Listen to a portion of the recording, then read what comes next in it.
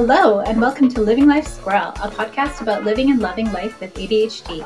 My name is Robin, and I am your host. I'm a woman who was diagnosed with ADHD at 39, after living most of my adult life not knowing I had the condition. This podcast is meant to dispel the myths about ADHD based on my own experience and what it feels like for me and looks like to my family and friends. Today, I am so honored to have my very first guest. When I first shared my condition, I chose to share on the podcast Exclusion through Canadian Equality Consulting because although I didn't know the hosts, Marcy Hronik or Alicia Nartnissen, I trusted them to be respectful and help me share my story in a positive way. I knew they would help me bring awareness of what ADHD really is and share how someone can be successful and have ADHD. My guest today is someone I have only met once, but someone who mutual friends speak incredibly highly of, and I am so honored she has trusted me to share her story. Jessica Conlon and I connected when I shared my condition of ADHD publicly. And when I began this podcast, she reached out to see if I would like a guest because she has a story to tell. Of course, I was thrilled and I jumped at the chance to have her on Living Life Squirrel. So today, Jessica will share her story. Welcome, Jessica. Hello. Hello. So, Jessica, why don't you share a bit about yourself? Absolutely.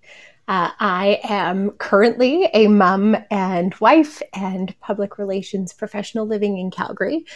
At 35 years old, I embarked on a brand new weight loss journey. And through that weight loss journey, I found out through a couple of different ways that I had a lot of the markers for ADHD. And that is how I ended up here with you today. I love how you chose to share that there's a link between disordered eating and ADHD because I had anorexia as a teenager and it really had nothing to do with weight, but my need to control things. So how old were you when you first started struggling with eating? I was 10. I remember it. I remember it well. It was third grade. It started with a sleepover at a girlfriend's house, and same thing. It was completely about control. And where my disordered eating was on the opposite end of the spectrum, neither here nor there. It's about how you feel in your body. It was absolutely about control. And it's really embarrassing to admit. However, it's my truth, and so I talk about it now. But 10 years old, I can remember having my first binge at a sleepover party at a girlfriend's house in third grade. That is heartbreaking to hear that. Once that happened, did you try specific diet plans? Like, were you avoiding certain foods? Were you, trying to follow certain diets? And what was that like? Yeah. So most of my adult life, up until 4 years ago, was spent in a yo-yo diet cycle. So I spent time doing almost every diet under the sun. There was a diet that had a doctor who gave you a shot in the stomach. There was another one that had you cut out all of the carbs that you could. It's been rebranded in the past few years as a different diet. I've done the ones with apps. I've done the ones with meetings. Essentially, when I was great and on, and it was an all or nothing prospect. So as soon as I fell off, I completely fell off and stopped. And so I lost and gained the same 70 pounds 3 times in my adult life and knew that there was something more that had to be done. And that's when I sort of started looking at the next options. Well, that's one thing, like diets and weight loss programs, they don't really work for people with ADHD because it's so difficult to keep those records and weigh food and have the exact portion sizes or even food groups. And I know I had gestational diabetes when I was pregnant with my oldest, and it was so hard just keeping track of what I had to eat and when. So when did you seek out help from a medical professional, and what was it like finding out that you had those markers for ADHD? Absolutely. I sought out the help of a medical professional in actually early 2015. So it was a 2-year sort of cycle leading up to how I got onto the next stages of my weight loss journey. And for your listeners, that was weight loss surgery. I know that that's not a solution that is for everybody, but the program that I went through had doctors, nurses, and dietitians, as well as psychologists, both before, leading up to, and after surgery. And with that was a heavy psychological component. And in the program, the psychologist was specifically focused on the linkage between ADHD and obesity, and finding particularly in female patients that the linkages were as high as 75% of the patients that were in the clinic at the time were showing significant markers, if not pretty significant flags, to be sent to the other psychologist for potential testing and diagnosis. So that would have been a crazy aha moment for you. It's funny the way that it all shook out. They do a checklist with you first and ask you a bunch of questions, and you see the number of checks on the checklist, and you think, oh, that's funny. That was an ADHD screen. And then as I ruminated on it, And then the question came up: have you ever been assessed for ADHD? Absolutely not. I think not unlike you, Robin, I was a high performing student. I've always been a fairly high performing individual, but with quirks and a number of things that are very different from what I considered typical. And I sort of just chalked it up to, that's how I live my life, and that's okay. As I got further along and further questions and deeper dive questions were asked, things started popping up, particularly around hyperfocus and hyperfixation. And that's where probably the biggest aha moment in the weight loss journey for me came, was realizing that regardless of the tool that was given for actual weight loss, that I was going to need to have to learn, I was going to have to learn to manage that hyperfixation and hyperfocus. I know what you mean with that hyperfocus, because when I had anorexia, I would create binders of pictures of food that I wouldn't eat. And, it was just hyper-focusing on what I couldn't have. Those with ADHD, they're naturally impulsive, and there's erratic eating habits. So when I hear somebody say, oh, what do you want for dinner when it's breakfast? I think, oh my gosh, that's so far away. How can you think that far in advance? So how do you plan for meals so that you're not eating impulsively? Yeah. So I want to say that I'm absolutely imperfect as a human being. And so this is, most of the time, not all of the time. But since my bariatric surgery, one of the very early components of the programming was learning how to food plan. And so that was very important coming out of surgery, because you needed to make sure that you had enough macronutrients in your body so that you were staying healthy, that your body wasn't feeding off of the muscles and all that comes along with that. The programming instilled good habits in me, and I've just sort of carried those through as I've gone.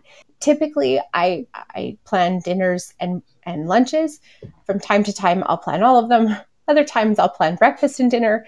It just sort of is how it goes. But I always plan dinners for the week so that we don't get to 4:00 and I'm stuck in analysis paralysis, or my husband doesn't ask me in the morning what we want to have for dinner, and I can't think that far ahead.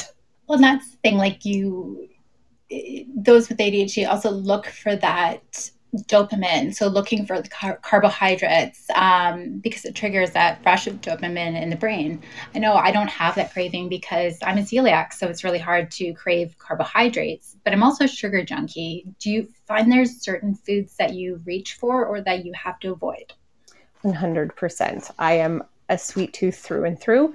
I often have said I'm a slave to sugar, and I've tried to really shift that mindset in the last little bit, because if that's the story I'm telling myself, then I will continue to be. However, I tried to eliminate sugar completely from my diet, and similar to a lot of friends who have ADHD, especially female friends who have ADHD, it's that all or nothing mindset that got me stuck. And if I was good, I was good. And, I would reward myself accordingly. If I was bad, the reward was just as good, because that dopamine spike, sugar lights up your brain in a very similar way to cocaine, if not more. And so I needed to reach for sugar in a measured way and be mindful and be able to create moderation. But I heard a line that said excess and moderation and excess. So that's something that I have up on my wall and I try to remember all the time. I love that. What was it like telling your husband and those close to you about your ADHD diagnosis and then having to have them help you with avoiding certain foods? Like, I know we constantly have candy in the house and a lot more junk food than we should. But when you're focused on healthy eating, there are things that you can't have in the house or you have to have in moderation. How do they support you? I have a son, a daughter, and my husband at home. My husband actually has been on a weight loss journey of his own, but it is very neurotypical. He has been beside me all along the way in terms of shifting our lifestyle to a more healthful lifestyle. And that's the word that we choose to use. We choose to use the word healthful so that it's not necessarily seeming like it's a punishment, because I have one of my children has the diagnosis of ADHD, and I don't want him to believe that the food reward system is where he needs to lean to. And so we choose the term healthful because sometimes, filling your cup with a treat is a healthful choice and good for the soul as well. We make sure that the kids have each of the food groups in their lunches. We don't bring in a lot of snacks or treats unless they are a single time treat. And otherwise, we just try to make sure that we've got enough produce in the fridge that when I start snacking at 11 o'clock at night, I'm reaching for celery because it's the only thing in there. What do you do now instead for the dopamine rush that you would normally be getting from food? Never, ever in my whole life did I think I would say this, not because of my weight, but just because of the person I was pre-health and weight loss journey. But I love working out. The pandemic has sort of underscored that for me. We've got a lovely little space in our basement that both of us use, not at the same time because it's not big enough, but both my husband and I use as our workout space. And it's crazy. I never thought I'd be the type of person that I enjoyed working out, but I really do. And I find the other thing that it does is that it gives me enough of that energy spike to get the dopamine rush, but it keeps my body healthy and lets me sleep at night. Yes, sleep is so important, especially when you have ADHD. And I find after working out, I'm able to sleep better, unless I do it too close to bedtime and then it keeps me awake. But yes, exercise, daily walks I do just to keep myself sane. We know that stimulant medications were made for a reason, but they can also help with weight loss. There's that boost to the brain that helps those with ADHD become better at following through with eating and exercise plans and helps them be more consistent. Are you treated with stimulant medication? And did you notice any difference? Absolutely. I am currently on stimulants. I'm on Vyvanse, and it has made a big shift in my life. What I will say is that never in my whole entire life did I imagine that someone would tell me that I was too thin. But after I started taking it, and the combination of the weight loss previously, and then again, the small weight loss that came from starting the stimulants, I hit a bottom weight that was a bit uncomfortable. As I said before, it's about feeling comfortable in your skin and feeling comfortable in your body. And there was a moment I looked in the mirror and realized that I had gone too far. And so at that point, what I did with my food and with the way that I ate daily was I created a schedule. I put it on the desktop of my computer. I hung it on my wall. I put it on my notepad that I can see beside where my mouse is, so that I knew if I looked up and it was noon, it was time to eat lunch. The other thing that I've noticed with the stimulants is that I have to make sure that I time things out, and sometimes set reminders, especially if I'm hyper-focused into a task, because I can forget to eat. And that's where some of the problem lies. Much like most people, just because I don't feel hungry doesn't mean I don't get hangry. And so I try to make sure that I manage all of that together. I completely find that it's much easier to forget to eat meals when I'm working from home, because there is no natural progression from going into the office to taking a lunch break to going home to having dinner. It's just sort of the entire day blends together. So I appreciate that you have to put reminders to eat because it's so easy to forget, especially on stimulants. We know that those with ADHD like instant gratification. And you mentioned that you don't like to focus on rewards that are food based for your kids or for yourself. So, how did you manage to reward yourself with little treats while you were on your journey? For me, it was clothes, because I've always been somebody who loved clothes, loved fashion, and now I loved the way that I felt in clothes. So that was a big one. And we do use food as treats or rewards, more treats than rewards, I would say. And we frame it to the kids in terms of like a treat is something that you don't have every day, and so that's how it works like that. But I certainly have shifted a little bit what treat meant as well, because if the kids ask for a treat now, sometimes it's playing a card game together, going for a bike ride as a family, those kinds of things. And I'm sure that someday down the road, they're going to remember and laugh at me, or, when they're with their families, maybe their treats are all food related. But for us, it was just a bit of a shift. I love going on bike rides for the kids. Unfortunately, we're down to only one bike because it's impossible to find bikes right now. But once we find bikes, we'll get back into that. So what advice would you give to somebody struggling with their weight who suspects they may have ADHD? I think I would suggest finding a professional who specializes in ADHD counseling. That was the first step for me to, someone to talk through whether this was a legitimate concern, whether the diagnosis was necessary, what that could mean and what it could look like. And also I looped in my family doctor, who has been an absolute rock star. And I would recommend going and visiting with your medical professionals or your medical team. And if you don't have them, assembling one. From there are great resources out in all of the spheres, but I have found some really, really great information, community, and people on TikTok, of all places. TikTok is awesome. Well, some things on TikTok are awesome. Other things we have to censor from the kids. But is there anything else you'd like to share so people can better understand ADHD and what it looks like in real life? I know we're constantly hearing it means that people are unfocused or they're hyperactive, but it can also present in different ways. So are there other things that you'd like to share so people can better understand? Absolutely. I think that the first thing I would say is never judge a book by its cover, because what ADHD looks like in one person doesn't necessarily mean the exact same thing in every diagnosis.